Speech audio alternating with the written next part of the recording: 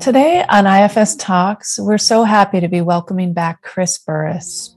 He's speaking with us today about IFS and emotional regulation. Chris Burres is an IFS senior lead trainer for the IFS Institute. He's been an IFS therapist since 1999 and is trained as a marriage and family therapist. Chris uses mind-body approaches of therapy in alleviating traumatic stress, depression, and anxiety disorders. Chris is currently in private practice in Asheville, North Carolina. Chris, welcome to IFS Talks, and thank you so much for being here with us today. Thank you. Thanks for having me back. It's good to be with you again. Welcome back, Chris. It's our take 3 for this podcast. Thanks again for your great collaboration and generosity with the talks. It's been almost 1 year since we sat and discussed 4 types of challenging protectors. How have you been those days? Anything you'd like to share? Good. Yeah, I think most of my training endeavors has been a lot with Black Therapist Rock, working on getting people of color trained so there's more access for people of color and people that find themselves in sort of marginalized populations have access to their therapists that have similar cultural or identities. So that's been a lot of my work the past year, and getting some new lead trainers trained and from those communities, and very, very proud that we have some new lead trainers coming up, and so that's been a lot of my work the past years with those populations.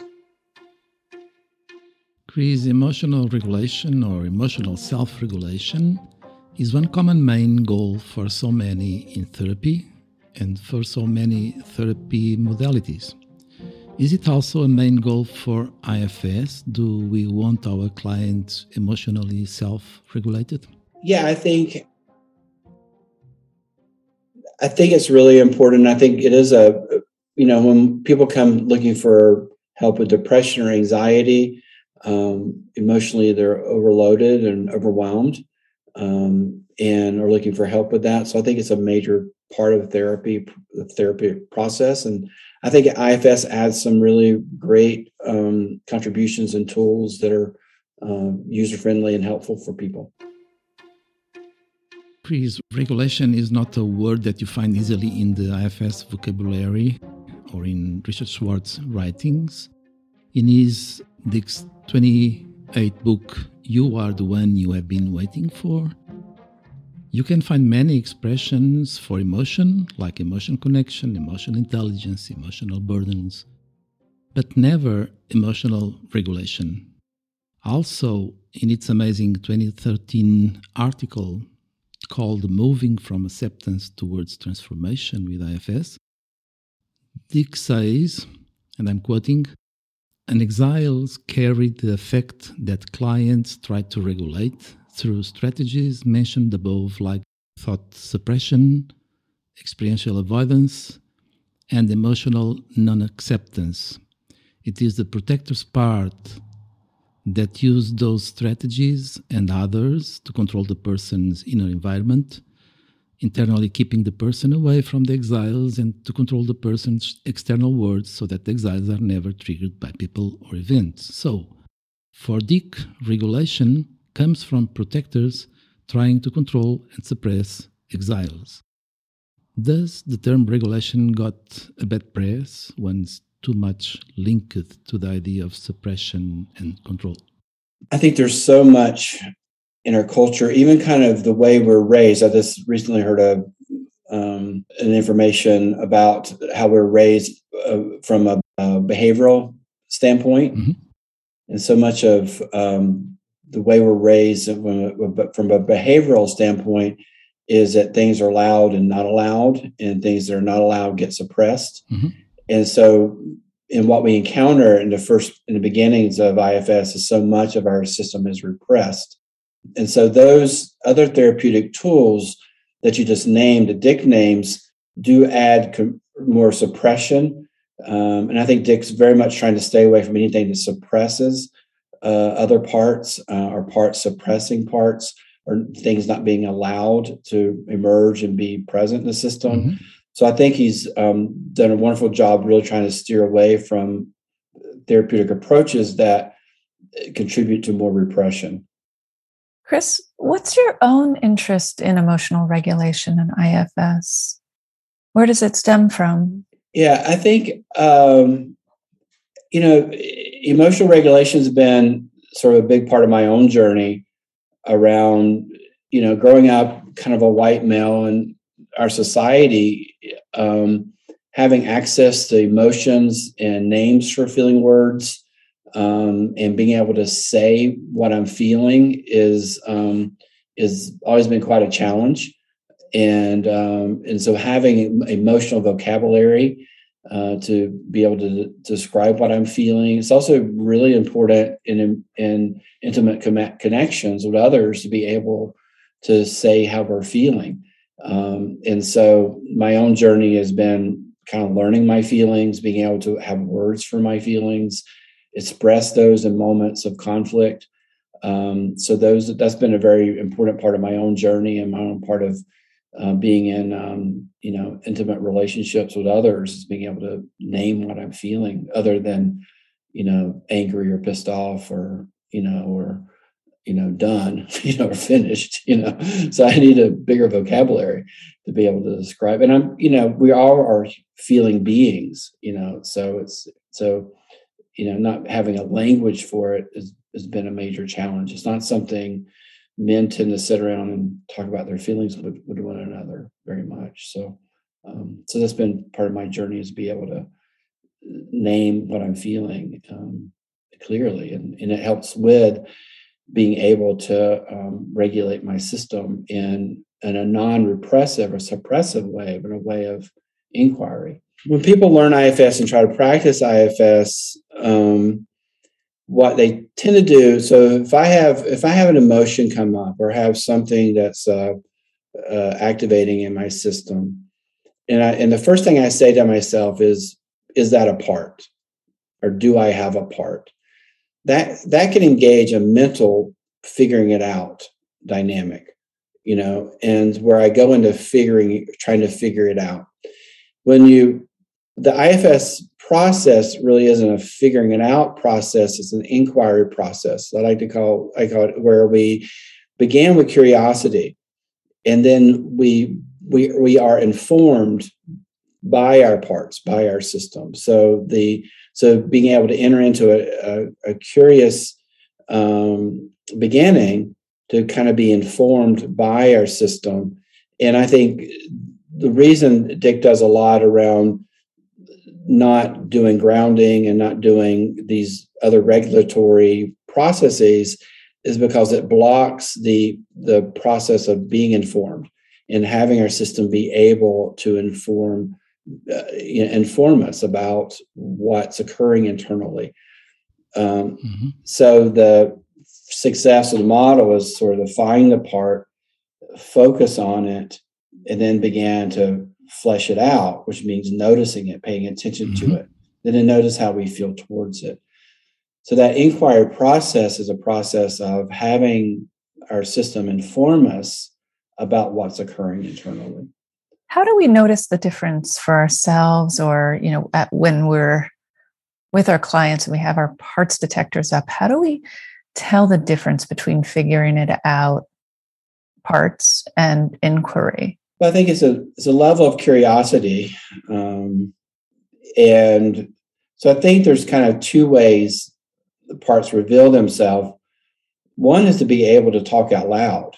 And in talking out loud in our stories, often we can hear what parts are active. So a therapist listening to the stories of their client isn't analyzing, they're listening with curiosity for more of a hypothesis about what might be active. Not that we know exactly what it is, it's just a little indicator that there's something active in the system. There's a push, there's a pull, there's a conflict, internal conflict between parts. So we get but the parts detecting isn't a figured out process. It's like a little indicator that says, hey, if we focus here, we might find out more. And so it's a beginning process rather than a knowing process. Coming back to your need of getting to know your emotions, different parts carry different energies and different emotions, right? Yeah. And it looks so important for therapists to notice and name those different energies and emotions coming from such different parts. So, as practitioners and therapists, what do we need to tune up an emotional detector or radar? Do we need emotion knowledge or an emotional wisdom? I think we need to have vocabulary. We need to have a language, not only sort of a language of feelings, but a language of mood. Mm-hmm. And we also need to have a language that describes sensation, and a language for needs. And so how well we're versed in the language of emotions, moods, needs, and sensations, so that we can reflect back something in the ballpark that may resemble a little bit of what the client is feeling, so that it gives them a little indicator and a little support so they can go inside to explore more around that. So for example, anxiety is a mood mm-hmm. that has the emotion of fear and also has a quite a bit of thoughts connected to it. A story about what might happen, or a story about what someone may do or may not do. So the story plus the fear, the combination of that creates that mood of anxiety. So being able to have that vocabulary is really, really important, so we can begin to reflect back a little bit of where to start with the inquiry process. It sounds like that would come out of really spending time getting to know each part or a particular part, where you really take the time to see all the different facets of it. Yeah. Or feel or sense or describe. Yeah, I think that knowing our own system is really important.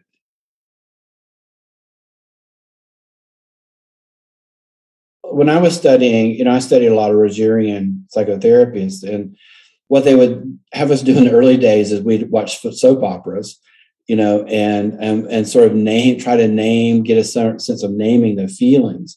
So I would sort of sit with soap operas with my big feeling sheet, trying to kind of name the feeling that was going on. But oftentimes it's like 5 or 6 different feelings all occurring all at once, so so any given scenario, you may have multiple feelings going on all at once. And so I think it's impossible to name exactly what people are feeling, but we can get a little hint about it, and some feeling words that began to give language to it. If we can't name it, then it becomes very unidentified, and it creates a lot of uncertainty, and so uncertainty is another big thing that people tend to feel anxious about, is a fear of the unknown or feel of uncertainty. Not being able to name what I'm feeling then creates anxiety on top of that feeling that's occurring.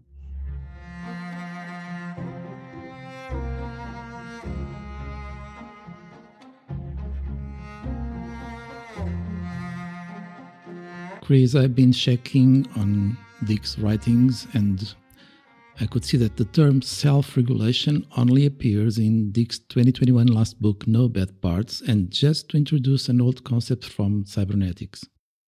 And the term affect regulation finally appears on the 2020 Internal Family Systems Therapy 2nd edition, when Dick and Marta say, because any part can control the level at which it blends with the self, we are able to work with very delicate inner systems largely without having to use the grounding techniques and the affect regulation skills that are prevalent feature of most trauma therapies. So, Dick and Marta are saying that exiles can regulate themselves under certain circumstances. Yeah. Without the oppressive work of manager or the destructive work of firefighters. Do you want to comment on this? Yeah, I think that's a big hallmark of what Dick is trying to been communicating for quite some time. So regulation really comes into play when parts are listened to and heard.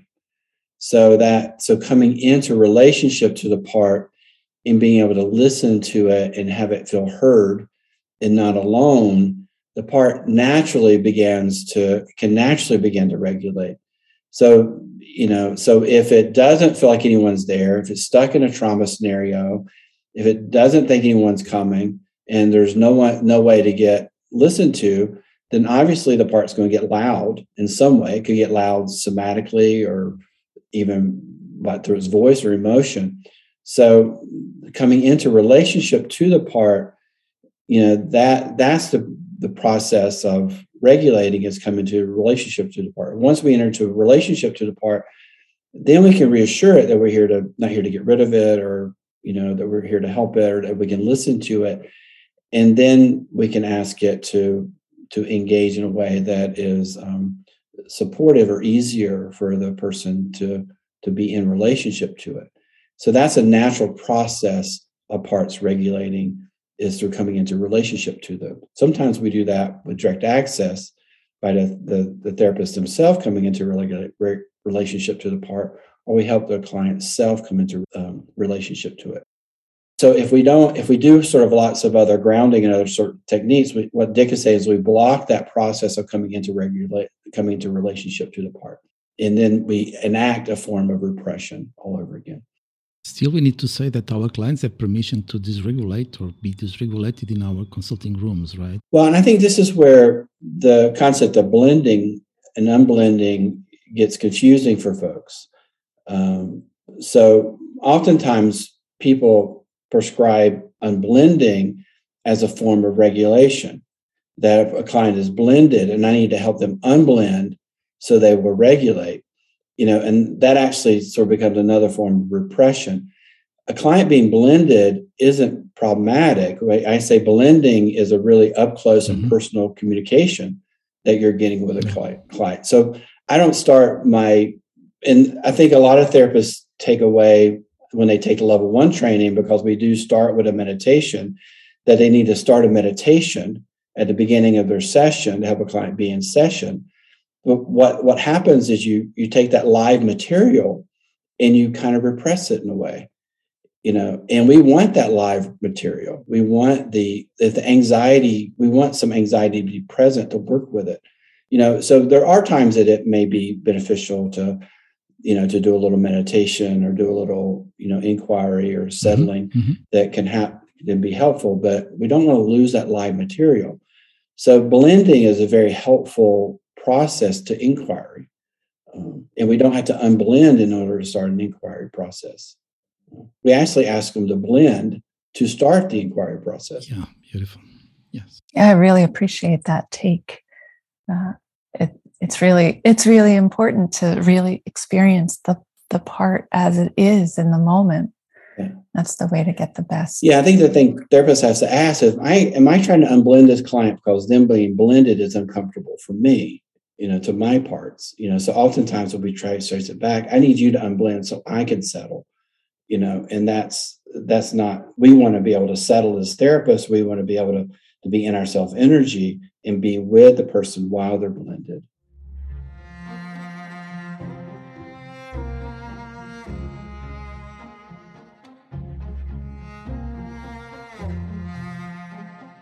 Chris, what would you say that IFS really can add to the concept and the depth of emotional regulation? Well, I think the inquiry, so I can sort of give you an example. A couple of days ago, I had an event that was just kind of disturbing to my system. And all I could really identify in the beginning was I felt vulnerable, I felt uncertain, and I felt a little bit of alone. And so I could identify those feelings. And then the next thing I could identify is, how was I feeling towards my feelings? So I had a critic that was saying, you shouldn't be bothered so much about this. This shouldn't bother you so much. So that was trying to repress those feelings. So as I sort of came into a relationship more with it, and I began to listen to the parts that were having those feelings, then the system opened up, and I could identify the feelings even more, the complexity of the feelings. I could identify the needs that was also behind those emotions, and then eventually, one morning I woke up and, and my exiles were present. I'm like, oh, okay, this is why it's so bothersome for you, because my exiles were also involved in the event. So that process took probably 24 hours, but the regulation was there because I was able to be in relationship to the feelings, Yes, and listening to them. But it took a while for it to inform me all the complexity about what I was experiencing, and then once I had that experience, then I could communicate it, and the communication of it, brought me closer to the person that I was in conflict with versus disconnecting it. So it was an inquiry process of being with and listening to my system versus a figuring it out, yeah, yes, process. And I think that can take a while, listening to our feelings, our system, what parts are involved. That can take a little while to work itself out. And I think people are quick to, I can't figure it out, which is often means I don't have language for it. I think that's where these having language for emotion, language for needs, language for sensation, that kind of helps us with that process. We don't go into quite the uncertainty or unknowing quite, and we don't get overwhelmed quite so much. Thank you for illustrating that with that example. That feels really helpful. Does it seem to you, in your experience, that emotional regulation or dysregulation, when we're triggered, is that usually indicative of exiles that are holding burdens or tension or pain? I wrote down I end up sort of having a list of five ways that sort of comes up, and so maybe I'll just go through a few of these. That one is there is an overwhelming event, so one can be an overwhelming. I'm just faced with, an overwhelming event. It could be just straight up in the moment. Life is hard. Yeah, life is hard. There's an event that occurs. There can be emotions that occur based on a life challenge. So a challenging maybe, my car breaks down. It's going to cost me $2,000 to fix it. I've got $500 in my bank account. And I don't have next paycheck. So there can be over a life event that's challenging life event. The other one can be, as you sort of named, can be unresolved trauma. So these life events or life challenges or life events can evoke over, past traumas that often surface on top of that. We can also have unresolved grief that begins to surface. And there's different things that may bring that up. Sometimes people watch a movie or see a TV show or have an interaction with someone or an anniversary, and grief begins to emerge kind of on its own. The other one that I think we don't talk a lot about in IFS is the emergence of needs. So when we have needs that are unmet, we naturally have an emotional reaction to that. So that need, when the unmet need isn't met, we have an emotion, a distress that tells us that need is not being met, or that need is there and is not being listened to. So I can get quite antsy. If I don't play tennis, at least a couple of days a week, my system gets very antsy and irritable, and it tells me I'm not having enough fun. So that emotion tells me there's an unmet need. The last one, which we don't talk a lot about IFS, is sort of what I call a soul's desire. This feeling of wanting to make a purpose or having a contribution to the world, or a movement towards something that breaks our heart that we feel like we need to do something about. So there's kind of a calling, and we can have a lot of emotion around that sort of the connection of our self energy to something that we're supposed to be engaged with. So there's several areas where emotion can come up. and we need to be able to kind of engage it in order to navigate, through those different events. With each of these, it's really beautiful because it indicates the purposefulness of the emotion. Right. Yeah. So the purposeness of the emotion, so that the emotion they're not good or bad, they're not right or wrong, they just kind of are, and they have we're meant to have that part of navigating the world is through being an emotional being. So we navigate our world through not only emotions but also thoughts. So our needs help us navigate the world. So we need both of those. If we don't have the cognition, it's hard to navigate. But if we don't have the emotional connectiveness, it's hard to navigate. So we need both of those to navigate our lives. Mm-hmm.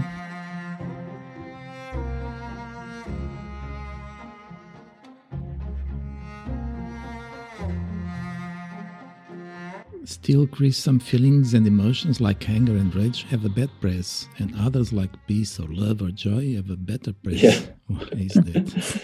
Well, I think that, what anger sort of says is I'm not being loved in the way that I want to be loved. So the reason it gets a bad press is anger is a poor delivery system for other emotions. So if I feel unloved and I communicate that with anger, that doesn't really beget that other person doesn't love me more often because I'm angry at them. So it doesn't really beget it's not a good delivery system for the feelings. But if I'm in touch with my anger is often telling me I'm not being loved the way that I feel like I deserve to be loved. I'm not being seen the way I want to be seen, or there's an outrage or injustice that's occurring to someone else, and that's intolerable. I can't tolerate. So it's about that I love the other person, or I love, I'm loving in a way that is getting blocked, or a boundary that's getting violated. So it's a very helpful alarm system. It's just not a very helpful delivery system. You mentioned the co-regulation with a therapist of walking through a meditation so that, I in the therapist role am less uncomfortable. Could you explain why that happens so often and, talk about ways as a therapist to work with that? I think oftentimes somehow IFS therapists say to themselves, this client does not have enough self-energy. And as soon as you've said that to yourself as a therapist, you've actually just thrown up a big block to the whole process. And so somehow the therapist evaluates the client doesn't have enough self-energy, and they say that to themselves. And then they go about, I'm going to do EMDR. I'm going to do something else other than IFS because this client doesn't have enough therapy, or I'm going to do resourcing because they don't have enough self-energy. So we don't sort of say that. We don't, on a cloudy day, we don't say there's not enough sun. There's plenty of sun. It's just being blocked. So from an IFS standpoint, and I think Dick communicates this really well, people have plenty of self-energy.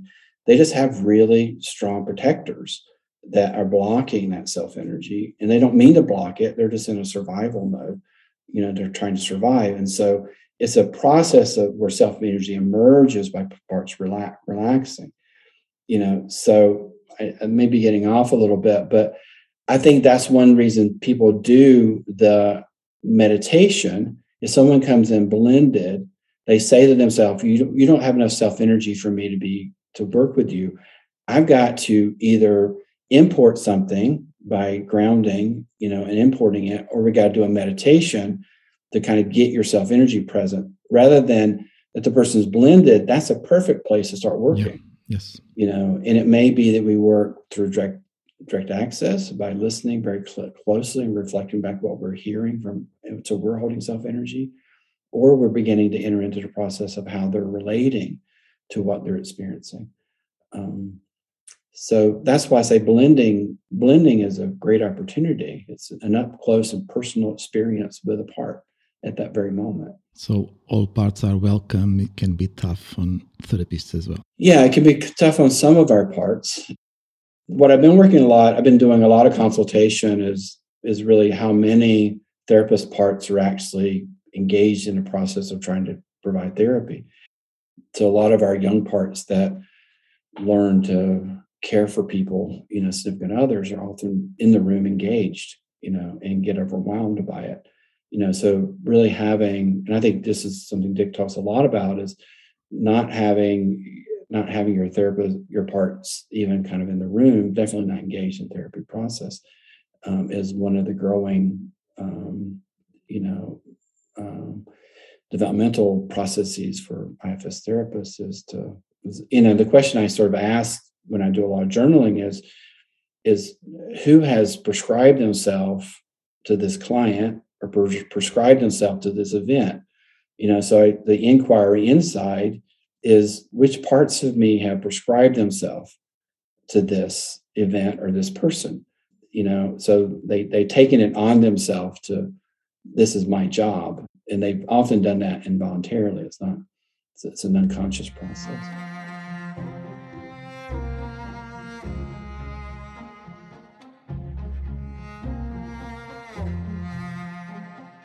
So, Chris, it looks like through IFS lens, there is a variety of quite different ways of regulation. One through managers that either control or suppress exiles and firefighters, traditionally seen as control and regulation by other models. Another through firefighters, and those can still be seen by traditional models as dysregulation. Another one through the exile itself, when this exile feels the trust enough and enough connection that enables the modulation of the emotion. And another one through differentiation, so precious in our model, when self is present to the parts and differentiate itself from the part. Would you agree with these different qualities of regulation, Chris? Well, I think that I would prescribe it more in suppression, and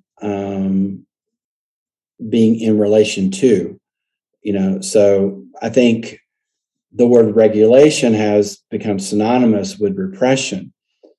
And I think that's been a lot of what's Dick's,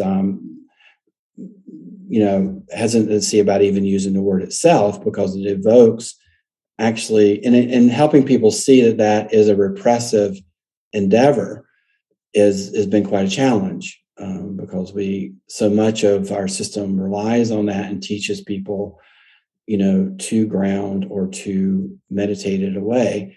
But I think those are putting Band-Aids on it, and we don't get to exiles by grounding or meditating it away. And I think that's been Dick's campaign is for people to be comfortable getting to those vulnerable parts of themselves.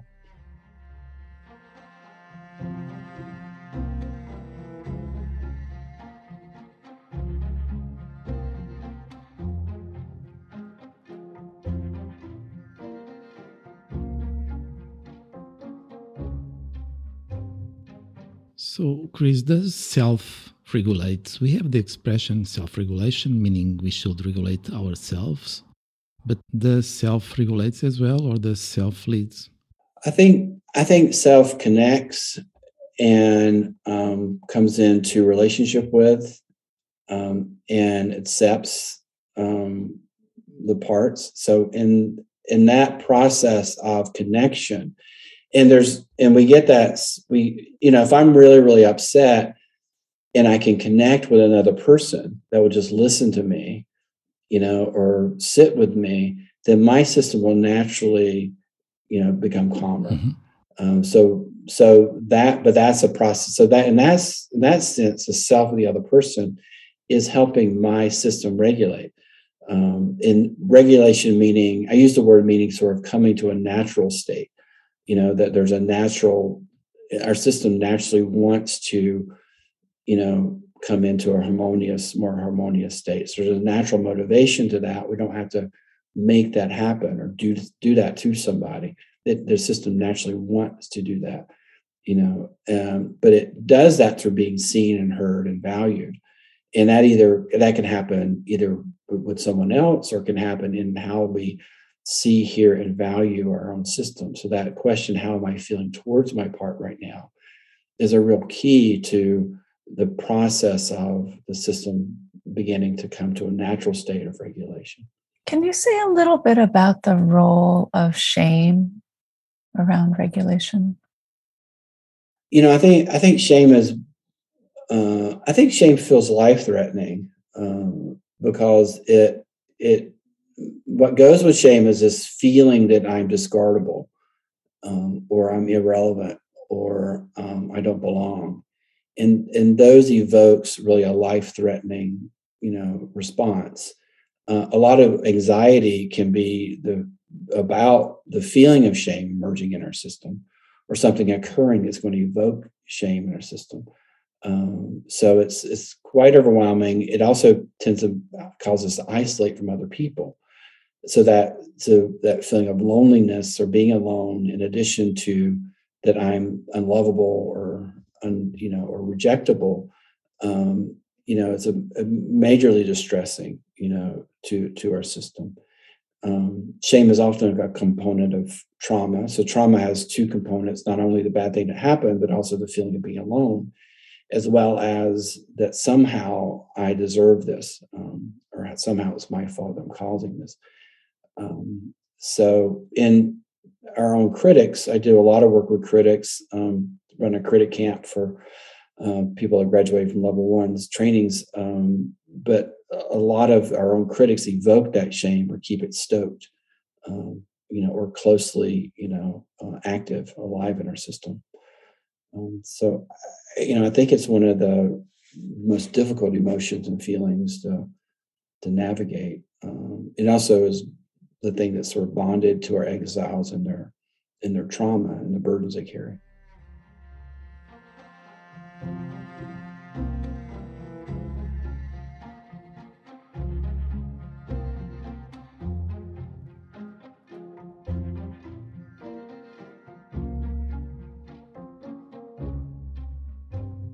Chris, I guess contracting and negotiate workable goals with IFS is one of your specialities. Yeah. And usually managers push clients into therapy for regulation or controlling or eliminate other parts, dysregulated ones, usually firefighters or even exiles. Mm-hmm. How do we manage contracting with those managers?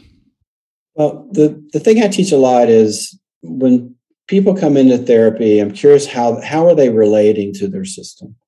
So what is their way of relating to themselves? And largely what we have is people relating in repressive ways. So I don't like this part. I want to get rid of this part. I want this to go away. I want to get rid of my anxiety. I want to get rid of my anger. Those are ways people are relating to themselves. And what we see, what we resist persists. So the beginning contract is, would you allow me to help you learn to relate differently to your feelings and emotions? What if we related in a way that we could listen to them and hear more about what they're trying to say, or what they're trying to communicate with you, or what the needs are? How about if I could help you listen to your emotions or feelings in a way that helps them feel more understood, helps your system feel more understood? So that's a workable contract, which is basically the inquiry process, find, focus, feel towards, and befriend. So that relating in a bit of a compassionate or curious way is the befriending process that we're kind of helping people enter into. So relating, how people are relating to themselves isn't one initially people come in knowing about. That part of my anxiety is also how I'm relating to my fear. If I'm relating to my fear in repressive ways, then I'm buzzing with anxiety because I'm repressing my fear. Chris, you've shared so much of your wisdom about emotional regulation. Are there one or two points that you'd really like to get across clearly for listeners to take away from this podcast and from all that you've learned? Well, I think what I'd like for people to come away with is the inquiry process can take quite a bit of sitting with ourselves. Okay. And with amount of distractions, and I'm guilty of playing on Facebook and video games and have my own distractions, we don't really have the patience to sit with ourselves for a while. I've sat with meditation for a week before I really could hear what the anxiety was underneath it. So I'd like to encourage people to have patience with themselves, to listen with the parts, and to ask themselves, how am I feeling towards it? And not just something we have to do alone, that we can do with other people, as well, being with and sitting with other people and trading that kind of space. So to normalize that, I figure if it takes me 24 hours to kind of come to some understanding with listening to my system, that's what a lot of IFS practice, and a lot of IFS therapy, that's kind of a normal process, is to be with and listen to. And sometimes with parts that are really, really hurting, all I could do is kind of say, yeah, I'm here, I'm with you. You're not by yourself. I'm here with you. And in that sense, there's a little bit of comfort that comes, there's a little reprieve that comes, or a little breath that can breathe. People can breathe a little easier, so if we rush in to try to fix or figure it out, it just makes the system more stagnant or compounded or locked up in a way. So I mainly just encourage people to have time to listen, to themselves, and to trade that for each other. Be able to listen with each other and let your system kind of inform you. One of the things I teach a lot is mapping, so that we can sort of create representations of what we're noticing inside. And then it's not so much a figuring it out process, but being a process of being revealed. Beautiful. Also, it helps me. I have different maps, the needs inventory that Nonviolent Communication has is an excellent tool. Yeah. Mm-hmm. I also teach, the sort of the beginning inquiry around emotions. I think Brene Brown's new book, Atlas of the Heart. Oh, so lovely, yes. On the research on emotions, wonderful HBO series. She just described despair, agony, in a way that totally makes sense to me. I'm like, okay, I've been there before. I didn't have a word for that, and so I think those are really, really wonderful resources. A lot of what she talks about in terms of needing language, and her research on that, I think so. Those are really great resources for folks, and and to turn towards people with emotions. Is really important things to keep in mind as we're working with our system. And we can't heal ourselves. We can definitely get a lot of insight and kind of comfort ourselves, but we do need support in the healing process. Yeah, beautiful.